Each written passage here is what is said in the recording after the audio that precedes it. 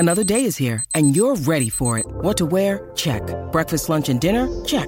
Planning for what's next and how to save for it? That's where Bank of America can help.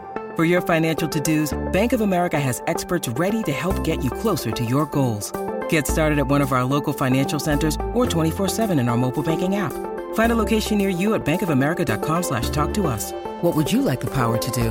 Mobile banking requires downloading the app and is only available for select devices. Message and data rates may apply. Bank of America N.A., member FDIC. On its face, it's really quite simply a book about exploring or understanding what goes on outside at night when we're not there sometimes.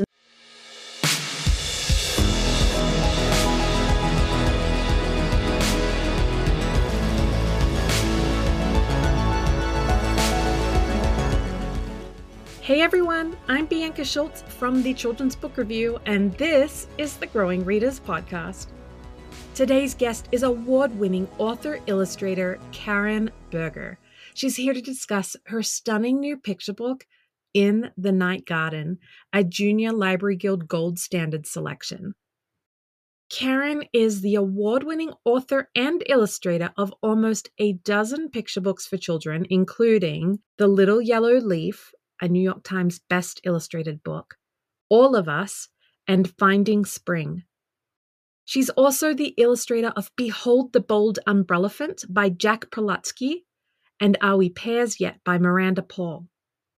She and her family divide their time between New York City and their home in the Hudson Valley. Carin spends all of her spare time tending her garden. Before I share this conversation, here's the synopsis for In the Night Garden. A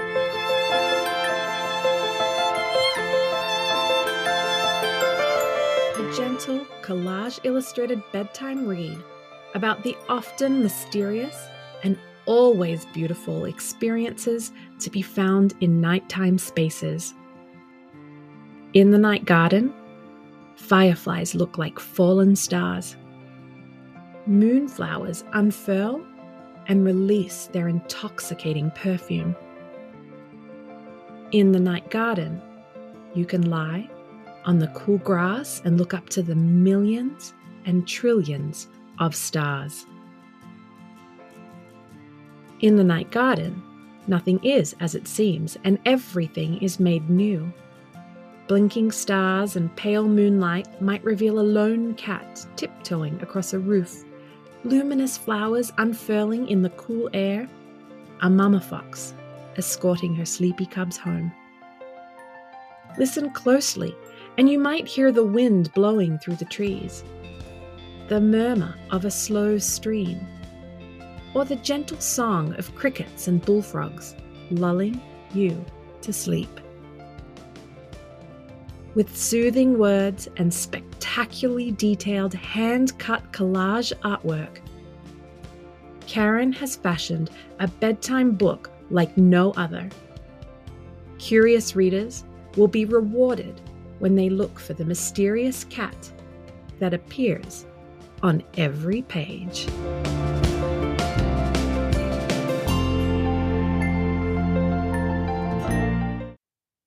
Having you on the show today is such a full circle moment for me because back in 2009, we recorded an in-person interview in beautiful Point Reyes, California, because I had this lofty dream of starting a podcast. So I quickly listened to that recording yesterday, and the sound of the birds in the background is insane. I totally remember that. Yes. Well, it was amazing, but it was almost really hard to even hear us talk. So I am just really thrilled that I think it's like 12 years later that I finally had this podcast come to fruition and to have you in an opportunity to really be able to hear you talk. So thanks for being here.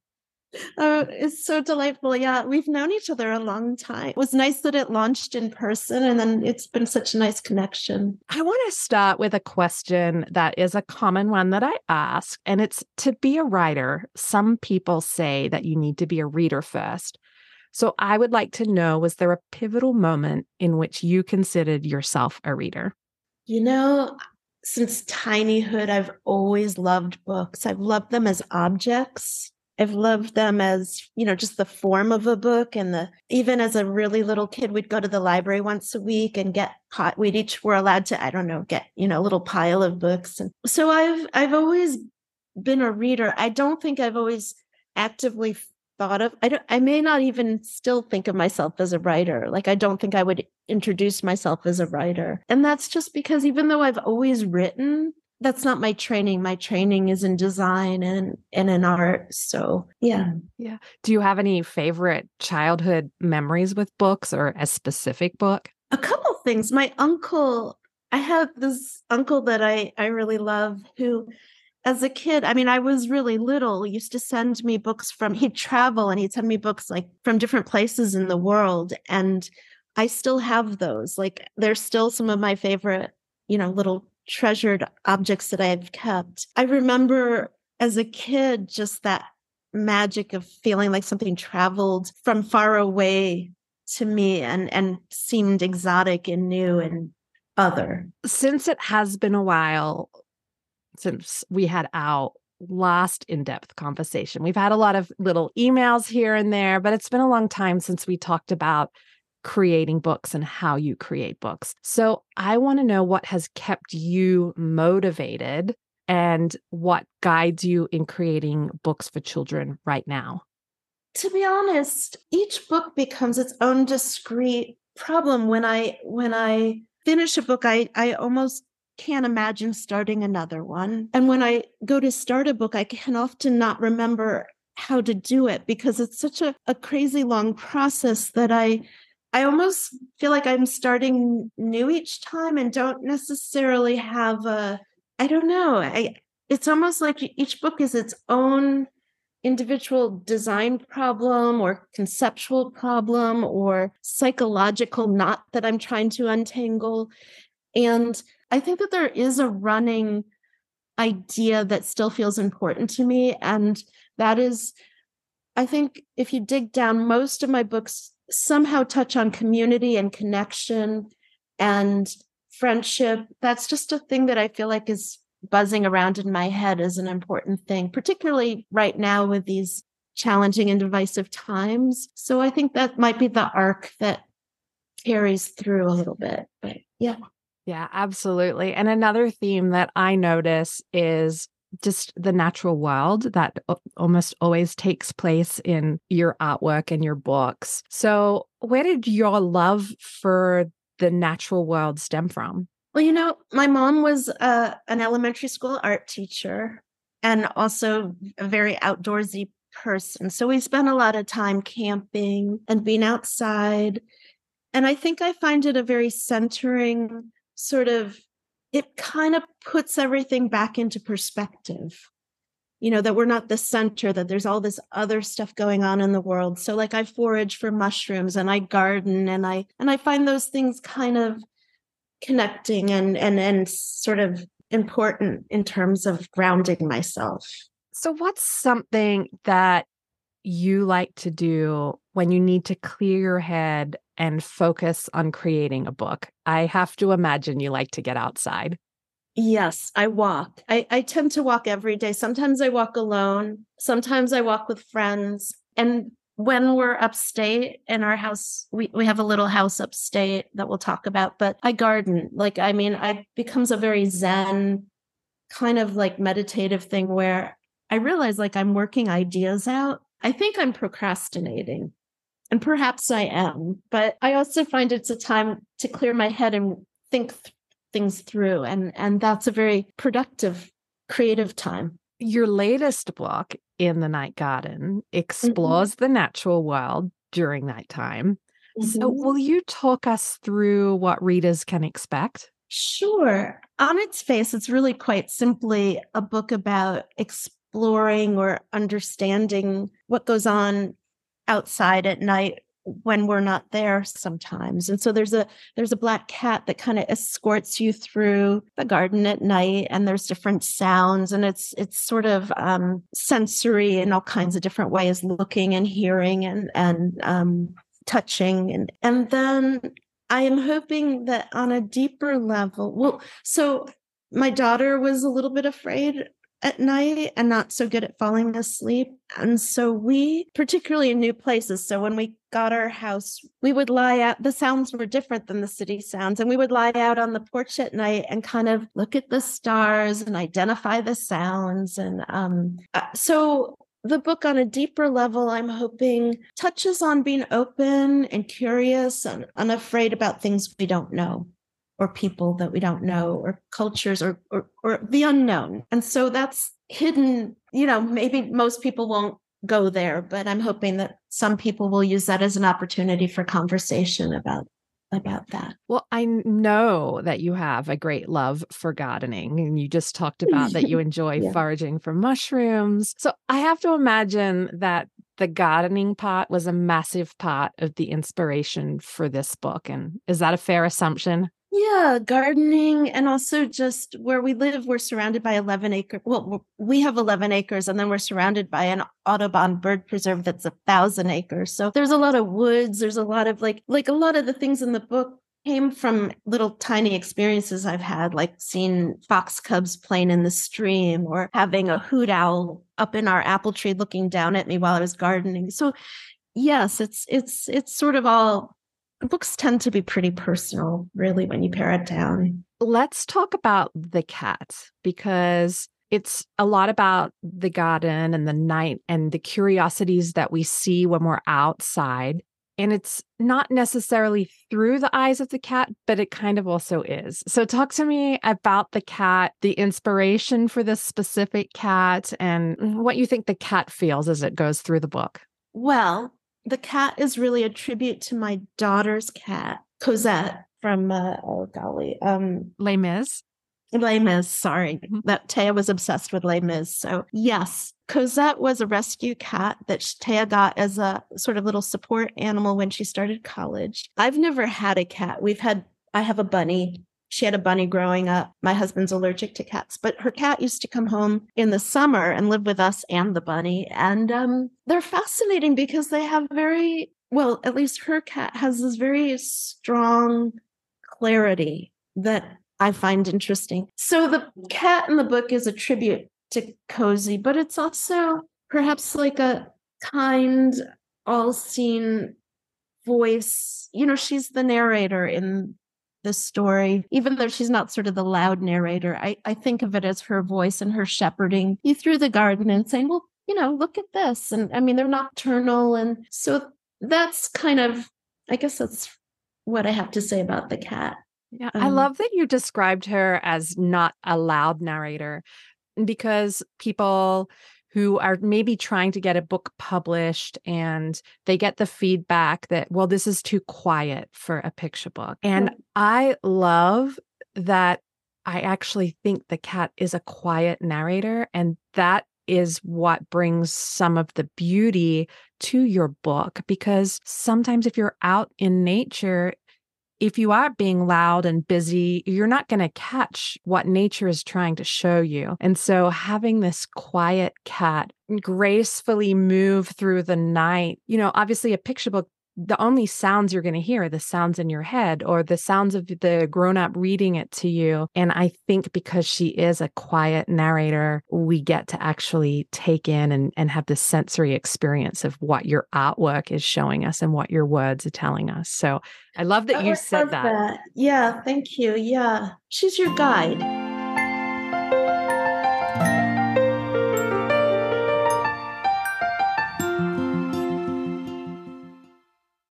When you need mealtime inspiration, it's worth shopping Kroger, where you'll find over 30,000 mouth-watering choices that excite your inner foodie. And no matter what tasty choice you make, you'll enjoy our everyday low prices, plus extra ways to save, like digital coupons worth over $600 each week. You can also save up to $1 off per gallon at the pump with fuel points. More savings and more inspiring flavors make shopping Kroger worth it every time. Kroger, fresh for everyone. Fuel restrictions apply.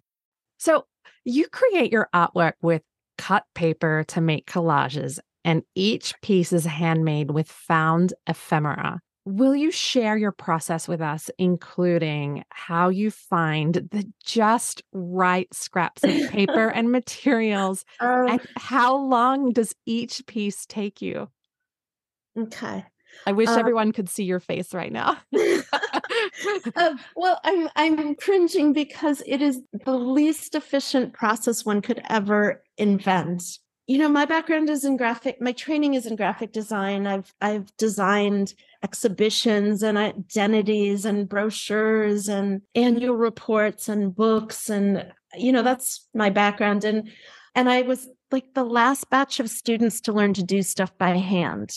Like I was just on the cusp of the computer being introduced. And so as everything moved more and more digital, I started really missing working with my hands. So I guess I would preface it with that. And so my artwork is almost a response to that, but it's definitely a really slow process. I draw very intricate dummies, and then I make vellums, which are translucent paper, which are very tight drawings, like they're a map.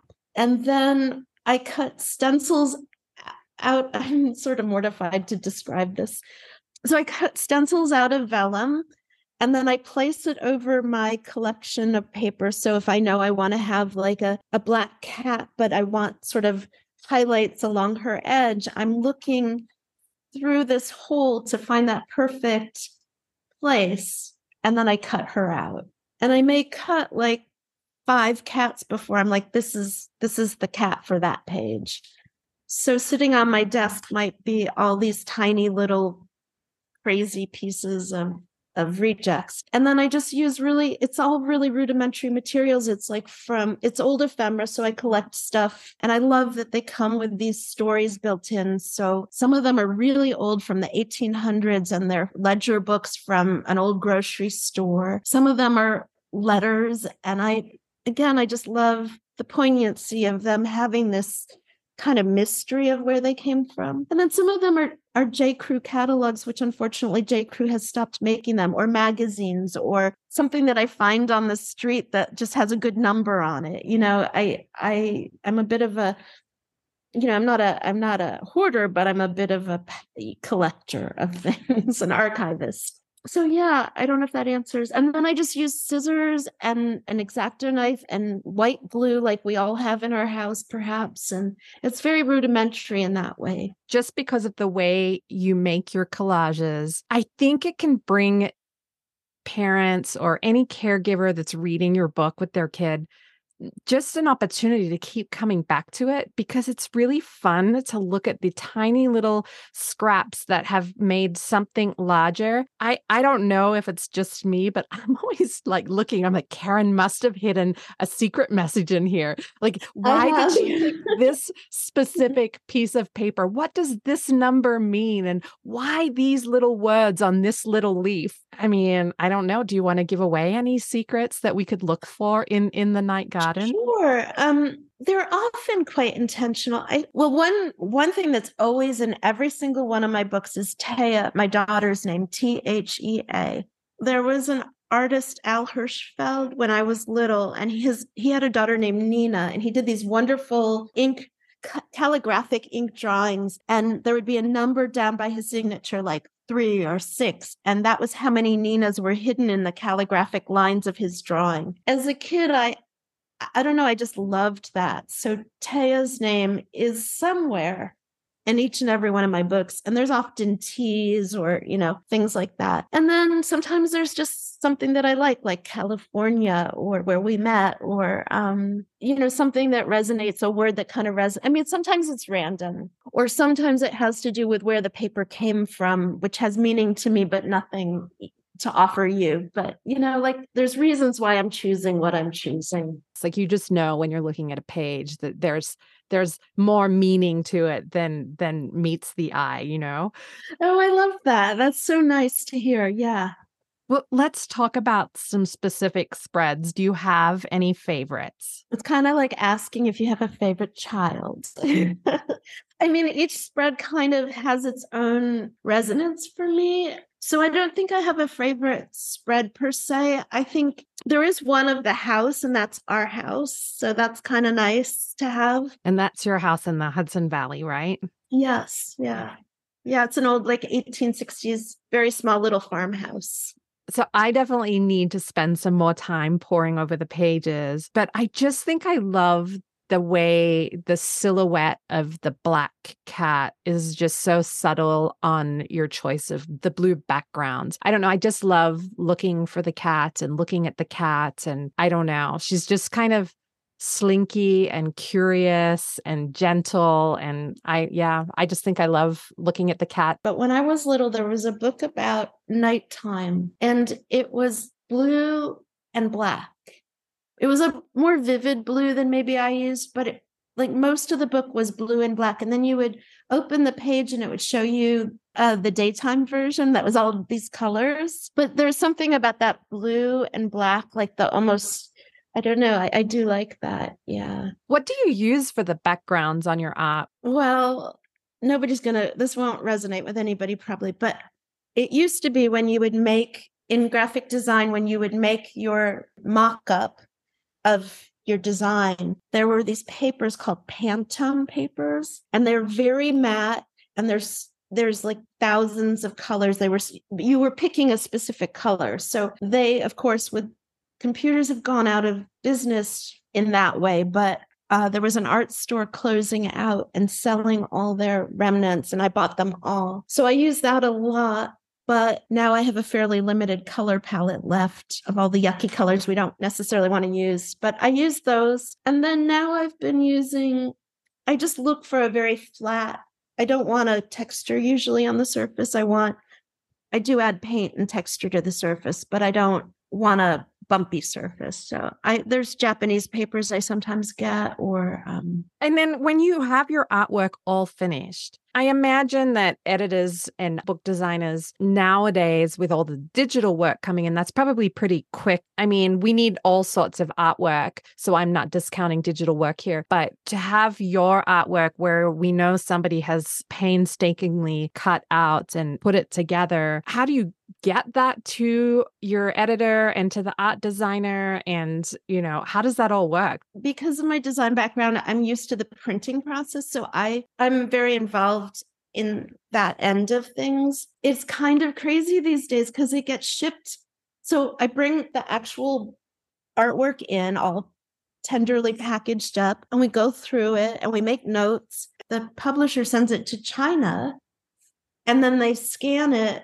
And this is maybe too technical. They have to do it flat because the art's very delicate. So they can't wrap it around a drum or something. They have to scan it as a flat thing. And then they send back the proofs to correct the color. And we go back and forth. So the art travels to and from China like 4 or 5 times, which is kind of insane, right? And then for this book and most of my books, it was important to me to print on uncoated paper. So not shiny paper, but you'll feel the paper is uncoated. I like that because it's a very classical feel, like that's what picture books usually used to be. And I like the touch in the hand, but it's difficult to print subtle colors like the blue and the black we were discussing and get all those delicate tonal details right on an uncoated paper, because it's like a sponge. It absorbs your ink and pulls it away from the surface. So I had to kind of talk the publisher into doing that. And we got our first round of proofs on both coated and uncoated. And of course, it looked much better on the coated paper at first pass. So it was a bit of a process going back and forth and checking it against the art and pushing the printer to get things the way we needed them to be. But yeah, it's kind of crazy. Yeah, well, all that hard work. Yeah, well-traveled, and all that hard work has definitely paid off. Yeah. So you already touched on this, but just in a nutshell, what impact do you hope that In the Night Garden has on readers? Yeah, well, so I'm glad that you're asking it again, because I think on the face, it's a good night book, right? It's sort of a nighttime night story. So I guess I just really do hope that the message of facing the unknown isn't so buried that it doesn't get noticed. I hope that comes through somehow. And are you working on anything else? I am. Do you know who Rachel Vale is? She's an author. She does a lot of YA books, but also some picture books. And she lives 4 floors up from me, just coincidentally. Oh my so goodness. She's my walking partner. And she has a pet tortoise and I have a pet rabbit. So for the last 10 years, we've been joking that we should do a book about tort and hare. And so we're working on an early reader series about friendship and about tort and hare. If listeners were to take away one thing today from our discussion, what would you want that to be? I guess just to look deeply when you're out in the world and looking at books. And yeah, I find that to be a very meaningful part of my life. I love that. And just the way you said that so simply too. It's beautiful. Well, Carin, it's been so lovely to chat with you voice to voice once again, and not just and almost email. face to face. So In the Night Garden is so stunning, and I know that it will encourage those who read it to be open and curious about being outside and enjoying it outdoors during the night too. So thank you so much for just coming and sharing your process and your heart with us today. It's been an absolute pleasure. Thank you so much for having me. I am such a fan of yours and your work. And so thank you. You're making me blush. You're making me blush. Thank you so much for joining us on this quest for growing readers. Be sure to check out our show notes. You'll find links to order a copy of Carin Berger's In the Night Garden. Carin invites you to visit her at carinberger.com. And remember, if you love listening to the Growing Readers podcast, you can hear it on Apple Podcasts, Chromecast, Spotify, or anywhere else you enjoy listening. Be sure to follow the show to get new episodes as soon as they launch. If you're enjoying our book chats, please leave us a review, and while you're at it, tell a friend to come and have a listen. The Growing Readers podcast is a production of the Children's Book Review. To find more books just like In the Night Garden, I hope you'll visit us at thechildrensbookreview.com.